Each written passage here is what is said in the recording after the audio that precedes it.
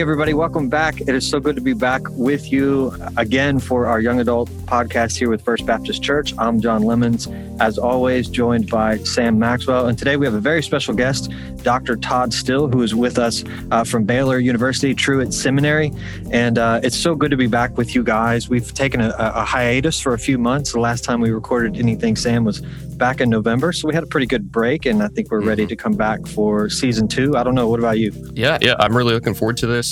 I thought this was a great series that we did for our summer series a couple years ago, where we kind of revisited some of these pieces from Scripture that people often use largely, on Facebook as standalone. And then they say, well, this is, an expression of whatever I want it to be.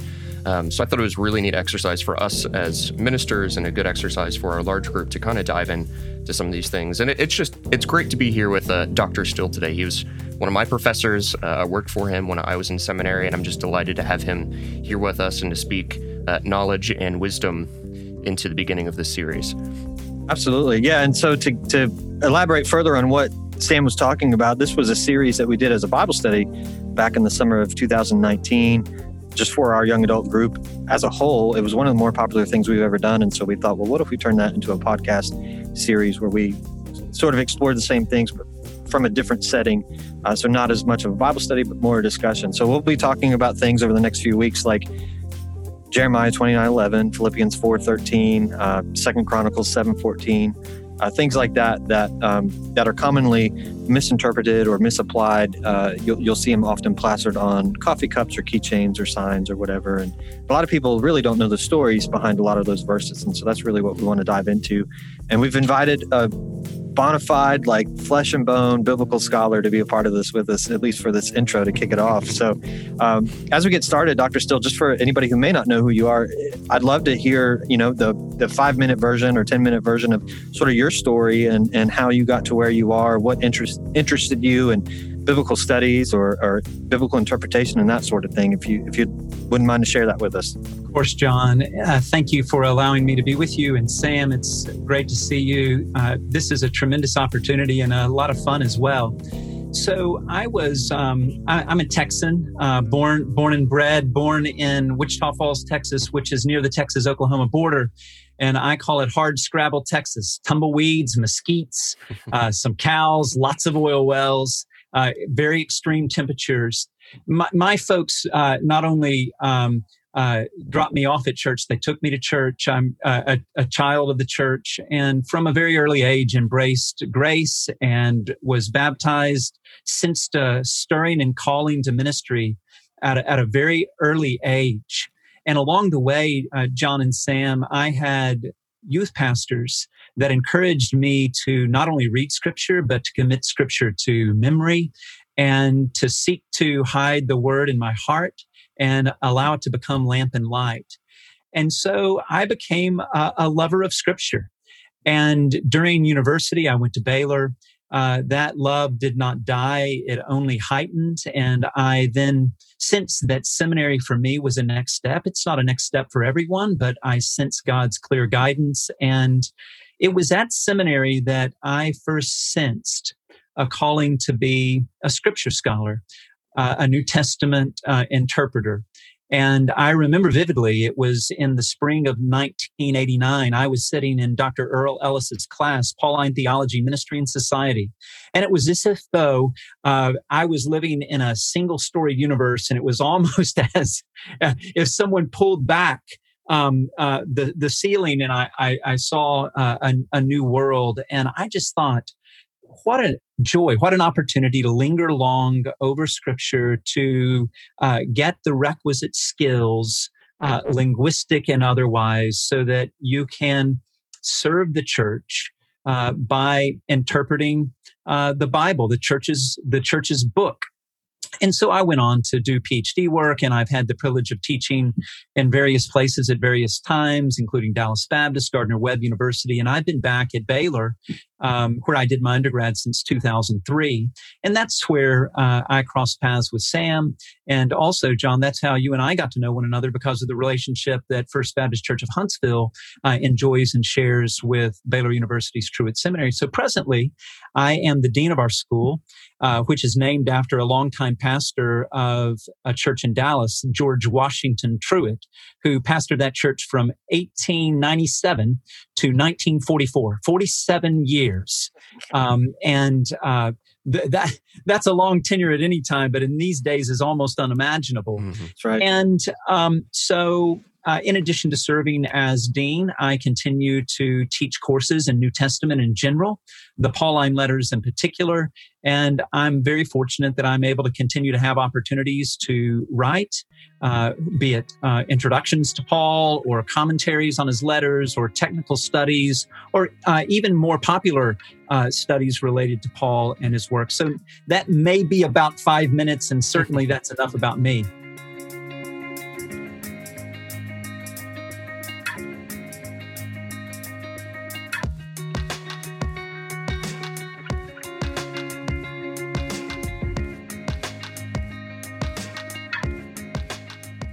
That's great. And it's funny you mentioned that about George Truett's tenure. When you said those years, I was sitting there thinking like, man, I knew that, but you never think about everything that he saw in his ministry from, the flu, the Spanish flu of 1918, what we're living through now, 2 world wars. Of course, 1944, he would have been, the end of his tenure would have been right at the tail end of World War II, but still, he saw a lot of things in that ministry. That's crazy. He did, an amazing man, and this perhaps is a rabbit trail, so I'll do it quickly. But Truett at the end of every year would write a missive, a pastoral letter to his congregation. And so from 1910 to 1944, he did this year in and year out. These are Christmas greetings or New Year's greetings. And during the pandemic, through the encouragement of a colleague, I was able to cobble together these messages, and we see what Truett wrote to his congregation. It's now under the title With Radiant Hope by Baylor Press late last year. So Truett, the more I learn about him, the more there is to learn, but also the more there is to love. One of the things that I most value about Truett is although he had the opportunity to do any number of things in any number of places, he, on the occasion of turning down the presidency of Baylor University, said, "I prayed that the Lord would give me a shepherd's heart, and he answered my prayer." It was clear that he was birthed into existence to do exactly what he was doing. That's amazing. Wow. And if I could speak to the relationship that you highlighted between First Baptist and Truett. So obviously we've had a line that really predates me, I think, but I know, Sam, Scott, for everybody who's here in Huntsville and knows Scott Day, Denisha, Rob, all have been a part of that relationship. And then some of our own are now students at Truett there as well. So Leah Boyd, Amanda Clark. Mm-hmm. I'm trying to think of who else might be there from here, but I know those two at least. So Adam Thompson. Yeah, that's right. Adam too. Adam as well. So so it's great. Adam just graduated, and here's what I'm hoping: may it long continue. These mutually reciprocal relationships are hard to come by, and all partnerships are hard, but this one's easier than most. And Travis is just a dear friend, and Judd a brother. So grateful for the staff and for the church that is First Baptist Huntsville. Yeah, absolutely. And thankful for you guys as well. So one thing I wanted to touch on that you mentioned, you talked about Pauline scholarship. So for someone who may not know or never heard the word Pauline before, what is a Pauline scholar? Yeah. And, you say tomato, I say tomato. Is it Pauline or is it Pauline? I actually don't know.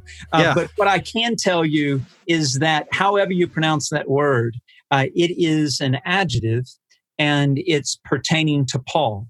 And it's not unique to Paul. So if you are a Johannine scholar, you are a scholar of John's letters. If you're a Petrine in gospel, if you're a Petrine scholar, you're a scholar of 1 and 2 Peter. And so we scholars spend a lot of time making up words. So a Pauline scholar is an individual who has given him or herself over to the study of Paul's life, letters, theology, and interpretive history.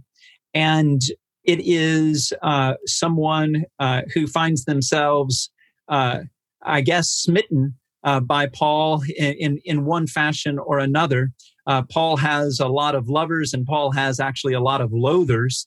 I fall in the former category, and it's my affinity and affection for the apostle that continues to attract me to, best I'm able, think his thoughts after him, which is really what a biblical interpreter seeks to do, is to situate oneself in the text and the context of the author and seek to ascertain, discern, determine, hear what it was that they were trying to convey.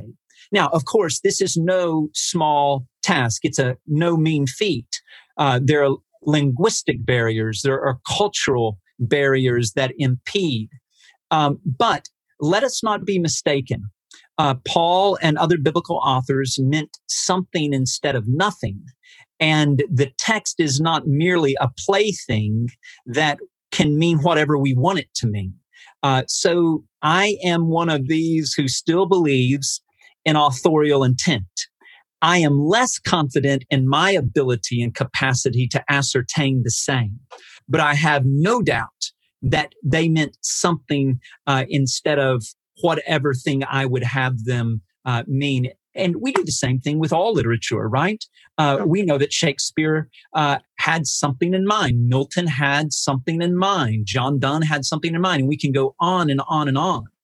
But there are textual limits, even if at times there may be double entendre, whether intended or at least experienced. There are interpretive limits that we have to operate within. So that's what a Pauline scholar is, a New Testament scholar in general, who focuses upon Paul's life, letters, work, influence, interpretation in particular.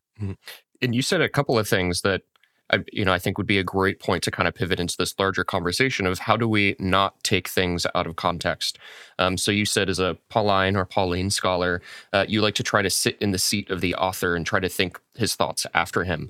And so while we were talking about Paul specifically, that could very much apply to the whole of the Bible, right? Each book of the Bible, each verse has an author who's writing to someone with a particular intent and a purpose, right? Can you speak to this?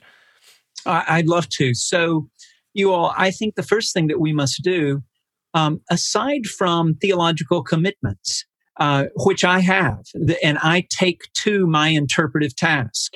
And I think one of the things that postmodernity has taught us is that no one comes to the biblical text with a blank page. It was Rudolf Bultmann, who is not everyone's cup of tea, that once suggested that presuppositionalist exegesis, that is, presuppositionalist interpretation, is impossible. And I would say that it's not even desirable. So I come as a confessional Christian, believing that the Bible is authoritative for matters of faith and practice. And someone might say, well, your presuppositions preclude you from honest biblical interpretation. And what I would want to say is, well, I think I own my presuppositions, but no one is void of them. So I just think we need to be as textually or interpretively aware as we can be. So when we think about context, someone once said that context is king. Another way to say it is a text without a context is a pretext for whatever we want it to mean. So I think that it's vital that we situate the text in its historical context. Then we want to situate the text in its literary context, moving from more immediate, that is to say, the verses that surround it, the chapter in which it finds itself, the portion of the document, then within perhaps a collection like the Pauline letter corpus, Romans, 1 and 2 Corinthians, Galatians, Ephesians, Philippians, Colossians, 1 and 2 Thessalonians, 1 and 2 Timothy, Titus, and Philemon. That's the Pauline letter corpus. So we move from a passage to a letter to a broader section of Scripture. And then these are, as it were, kind of concentric circles that radiate out from the text itself. So context, key. Secondly, I think that, Sam, as you've suggested, we have to pay attention to the author and we have to pay attention to the audience. So it was Gordon Fee that once suggested in his commentary on 1 Corinthians, he said, what the author could not have meant and the addressees could not have understood cannot possibly have been the meaning. So there are constraints with which we must operate. So, for example, no biblical author had a clue of coronavirus. And to suggest that he did is simply to tilt at windmills. Now, plagues, sure. Pestilence, right. Disease, of course. So in principle, sure, it could be applicable. But to say that that equals this is both misleading and disingenuous. Then I would also say it's helpful, isn't it, to remember that although Scripture was written for our instruction, we believe that. Paul can say that to the Romans, that Paul can say to the Corinthians that it was written that it was written for us, for our instruction. But it was not written to us. Right. We are reading someone else's mail. We are reading over their shoulders. And sometimes one of the things that we don't do well, being familiar with the Bible as some of us tend to be, we need to understand that history is a foreign country. They do things differently there. And so we need to defamiliarize ourselves with the text enough to see how wild and wonderful it actually is. And that's what hardcore, roll up your sleeves, contextual work, linguistic work allows for you to do.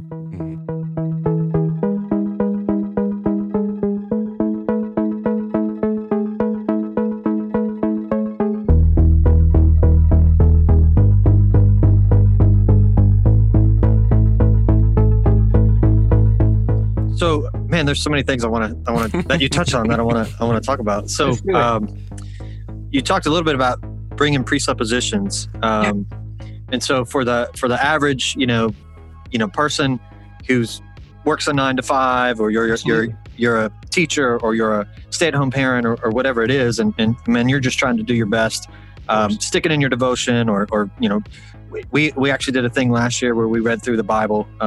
Throughout the year. It was interesting to pick a year to encourage your young adults to read through the Bible and go through a worldwide pandemic. But we had several that attempted it with us. A few made it all the way through, first time they'd ever read through the Bible. And with that, there's a lot of questions, and it's one of the things you have to help people see is we come into this not realizing how much our history or how much our upbringing influences how we see things, how much the context in which we live. So the time that we live, the area that we live, and that sort of thing also influences how we see things. Getting into what you said about, I want to be genuine to how you put it, but what the author meant, and how did you say it? It was Gordon Fee. Yeah. Gordon Fee once said, "What the author could not have meant, yes, and the audience could not have understood, cannot possibly be the meaning." And let me just share an illustration, because I think that this will be helpful, so we don't all leave it at a kind of a theoretical level. Mm-hmm. So what Gordon Fee was talking about in particular is in 1 Corinthians 13, as Paul offers this remarkable reflection upon agape, upon love. He states near the end of that well-loved chapter that when the perfect comes, or when completion comes, the partial shall be done away with. And so some have suggested that by perfection or completion, that Paul meant the canonization of the New Testament. There are, in fact, labels to describe this interpretive approach that we'll leave to one side because that takes us down other rabbit trails. But to suggest that completion here means the canonization of Scripture or the New Testament is what we call eisegesis. It is to read a theological presupposition back onto, that is, to map it onto the biblical text.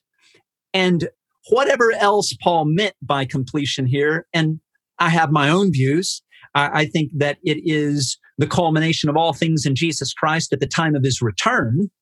And I think the context supports that interpretation. Whatever else completion means here, there's one thing we know it can't mean. It can't mean the canonization of the New Testament because Paul didn't even know that he was writing the New Testament. Right, right. Yeah, so that's another thing to point out is a lot of times with Paul or with some of these other writers, they didn't know that what they were writing was Scripture as they were writing it. They were just honestly just giving their account of things that later on other faithful believers identified as, hey, this was inspired because what they said was true in this case or the other. So, and there's a whole, I mean, that's a whole other podcast series, to be honest. But it's great, and I think one of the ways to, I guess, illustrate it for again for people at home, if you've ever had a thought like, oh, I'm gonna lead a Bible study on XYZ, let me go find some Bible verses that support my position. That's sort of what Dr. Still is talking about with kind of the idea of eisegesis, and that sort of that approach to Scripture is going into Scripture to sort of support what you already believe, as opposed to letting Scripture shape you or what's there on the page. You also talked about Paul having many people who love Paul and many people who loathe Paul, and it is my opinion, particularly in the age in which we live. And now I'm not a Pauline scholar, but this is just my own observation as a pastor, as a lover of Scripture myself. I have felt like in our culture, maybe in particularly, Paul has sort of been hijacked in some ways or another, and that's me saying that. That's not you don't have to say that quite so strongly, Dr. Still, but I do think he is widely misunderstood, and I think that leads to a lot of problems with how we interpret some of Paul's writings, and we're going to get into at least two of them with Romans and Philippians throughout this series. So, any thoughts there on just the approach to Paul? I know you're a Pauline scholar. N.T. Wright wrote a biography of Paul that was controversial, so to speak, because he sort of brought up some of these things that I think the sort of widespread general understanding of Paul may not be quite as accurate, or I think Paul would probably have some issues with the way that some people have taken some of what he's written. So yeah, I mean, Tom Wright is a friend and a fellow Pauline scholar, and one of the things that that Tom has done, not only in his What St. Paul Really Said, but also in his biography on Paul, recently published by HarperCollins, is Tom has sought in some ways to reclaim and rehabilitate Paul. Tom is of the opinion, and I share it, that what people are unwilling to say about Jesus, they are willing to say about Paul. For whatever combination of reasons. It was Norman Vincent Peale who once said, or someone who once said about Norman Vincent Peale, a recent convert to the faith, Paul I find appealing, but Peale I find appalling. And what has happened is that many people find Paul appalling. So we ask ourselves the question, why so? Well, because Paul is fashioned into a faithless foil, is what happens. And so with this construct, which is nothing short of caricature, Paul is thought to be a prideful, patriarchal prude who distorted Jesus on the one hand and Judaism on the other. Who wants that guy? Right. And so, but at each of those contentions, I would like to contend that those are mistaken notions. Imitate me as I imitate Christ. Well, in the ancient world, imitatio was the way that philosophic schools worked. Watch and do. Follow the pattern. If that does not pass contemporary standards of humility, this does not say in antiquity that that is necessarily prideful. Moreover, imitate me as I imitate Christ. To the extent that I don't imitate Christ, voila, don't imitate me. So, was Paul patriarchal? Well, so Paul was not a 21st century egalitarian, okay? As if though he could have been. Right. But does Paul find room in his mission for women grasped of God, gifted of God, to express those gifts? Well, to the extent that Phoebe was a deacon, to the extent that Prisca was a co-worker, to the extent that Junia was an apostle, I gather that there were women in the Pauline mission who added appreciably to it. When he says to Clement in Philippians 4, that Euodia and Syntyche struggled side by side with me in the gospel. This is much more than baking brownies and minding preschoolers. Not that there's a thing in the world wrong with baking brownies or minding preschoolers, but you can't then say that Paul is necessarily a patriarchal person in a contemporary sense. Then, is Paul approved? Well, okay, Paul was celibate. And Paul said, I would that you were as I. That is, that you were gifted to be single as I am single. But that doesn't in and of itself make Paul a prude. That just means that Paul understood himself to be grasped by God for the gospel, and he's able to give Christ and his mission this undivided devotion. Did he distort Jesus? It was George Bernard Shaw who once said that Paul would have said nothing that Jesus would have said and did nothing that Jesus would have done. This Irish playwright creates a maximalist position that is not sustainable if you want to offer a sympathetic and fair reading. And then did Paul distort Judaism? Well, two forms of Judaism persist after the destruction of the temple in AD 70. Pharisaism on the one hand, which is all forms of contemporary Judaism, and Messianism on the other. Paul would have thought that he, as a Jew, was offering winsome witness for the hope that was within him. And so, I just don't think that folks are being entirely fair to Paul. And when you look at his life, not to mention his letters, far more than pillory the apostle, I think that most of us should just kind of stand back in awe and say, would that I could live like this.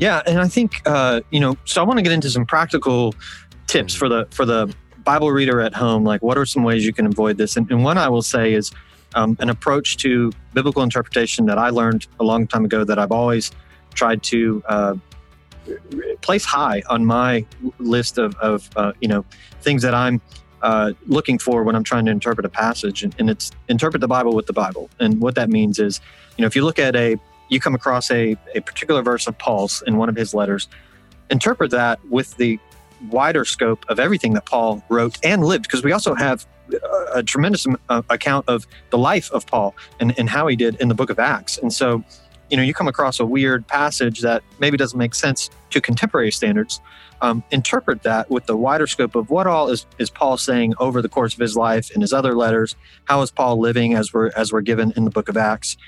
And when you do that, it is my opinion that when you come across some of these things that Paul says that can be taken hard or harshly, I think Paul actually is someone who really never asks anything of anyone else that he doesn't ask of himself, that he hasn't already exemplified somewhere else in his life. Because first and foremost, Paul's an evangelist. And so his goal is for you to come to Christ. And so when he needs to be strong, he's strong. When he needs to be weak, he's weak. When he needs to be a Jew, he's a Jew. When he needs to be a Gentile, he's a Gentile. And so when you take these things into consideration and what he asks of people, sometimes he does make hard asks of people, but he doesn't do that and not ask it of himself in other contexts as well. And when he does that, it's for, in my opinion, the advancement of the gospel among the people that he's trying to reach. And so he's very contextual in his approach, in my opinion. So I think that's a helpful way for us to sort of approach interpretation of the scriptures as well. And it takes maturity, and it takes thoughtfulness, and it takes prayer, and it takes being in community with one another and wrestling over these things together as well. So that's a practical tip that I'll share and use Paul as an example of. But what are some of your practical tips for the average listener at home, Sam or Dr. Still, in terms of approaching the scriptures and not interpreting them in ways that are harmful? Yeah, if I can just jump in real quick, I think one of the things that I've really gravitated to is just a love for the history of the Bible. I know one of my final projects I did with Dr. Tucker at Truett, and it was a deep dive of religious history of Judaism, because I think you can't read the New Testament without an eye to the Old Testament, because the Old Testament informs the New Testament. Almost like you said, John, use the Bible to understand the Bible. And Dr. Still, like you said earlier, use the literary context. Often the New Testament, the literary context is allusions or drawing back to other pieces in the larger corpus that we have. So I know I've grown in a love for that, and just the depth and I can't think of a better word, but the richness that goes along with it. But Dr. Stowe, I'd love to hear, for someone who's teaching a Sunday school class, or maybe is an attender of a Sunday school class, or maybe just stepped into church for the first time during the pandemic, do you have a top 3 or top 5 or 10 things that, if you're looking at a passage and you're not quite sure how to apply this, or you see it on a mug, these are the things that you can do to pretty accurately or get a better grip of what the text might be trying to tell us? Yeah, thank you, John and Sam. First of all, I think it's helpful let's just get down to brass tacks. So get a readable translation of the Bible. Many read the New International Version. Others read the New Revised Standard Version or the Holman Standard Bible. Get a good translation of Scripture. You say, well, these differ by way of comparison, and that is a point of study in and of itself. Then I would simply say, read the text repeatedly that you're studying. Then do so in a context of community, as John has suggested. Interpretation should not be done in splendid isolation. It may be these are a community of scholars, interpreters who've lingered long over Scripture before you've had the privilege of doing the same. It could be that you're in a class. It could be that you and a friend are reading the Bible and talking about the Bible together. And then I think that those are the keys to going about careful biblical study. Find a good translation. Find good read it time and again, and then find good tools and good friends with whom to read Scripture. Not necessarily in lockstep uniformity. Invariably, there will be interpretive differences. And I think that that's one of the ways that we can grow in our walk with God, with Christ, together. And then I think that we need to, as John has suggested, through prayer, and asking God's Spirit to give us guidance so that we might understand Scripture better. And as you've suggested, Sam, Scripture is rich and varied, and I would say inexhaustible. So what I would love for folks to hear me say is view Scripture as a friend. Develop a relationship with it. You say it's inanimate. No, it's living. And believe that God would speak to you through it. And then the other thing that I might say is don't lose the forest for the trees. There is a script in Scripture. Creation, fall, yes, but then covenant, and then Christ, and then the church, and then consummation. So there's an arc of Scripture. Situate yourself within this larger story. And when there are tensions within the texts, may I encourage you not to explain the difficulties away. Forced harmonization does injustice to the biblical witness. And so invariably in a book, that is actually 66 biblia, 66 books. There is going to be a variety, and it's a rich variety. And instead of allowing that to unnerve you or to intimidate you, receive the diversity as a gracious gift from God. And just understand that ultimately it's all a part of a larger mystery. And the final thing that I'll say as we go about biblical interpretation, let's remember that our Trinity is not Father, Son, and Holy Scripture. Our Trinity is Father, Son, and Holy Spirit. We are grateful for God's Word. Some of us invest our entire lives studying it and sharing it, but we do not worship it. We are guided to worship God through it. So please don't fashion Scripture, which is profitable for instruction, reproof, correction, training in righteousness. Please don't fashion it into an idol so that it becomes something that God never meant for it to be. We bow the knee to God. We worship God alone. And so I think to take biblical interpretation seriously, we're not playing games, but to not take ourselves too seriously and to approach the whole enterprise with a humility, saying that, God, I want to stand under Scripture. You have more light to shed on your word. I'm not a master of it. I need to be mastered by it. These are the things that I think can give us the habit of heart and mind that can cause us to hunger and to thirst after righteousness so that we might be more fully formed into Jesus' image and likeness, which of course is the whole goal of the Christian experience anyway. So it leads us to that good end.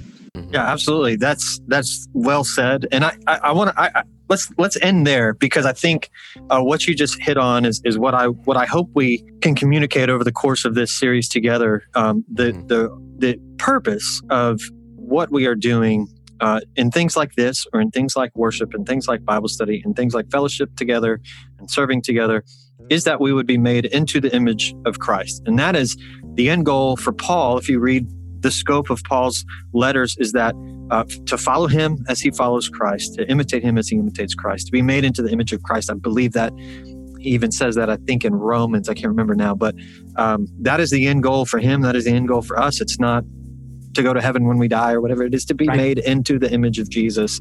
And we do that together through all of those avenues that we talked about, through being in community, through prayer, through reading the Scripture, but using those things to lead us ultimately to God and to the worship of God, the Father, Son, and Spirit. So well said. And thank you so much for your time, Dr. Still.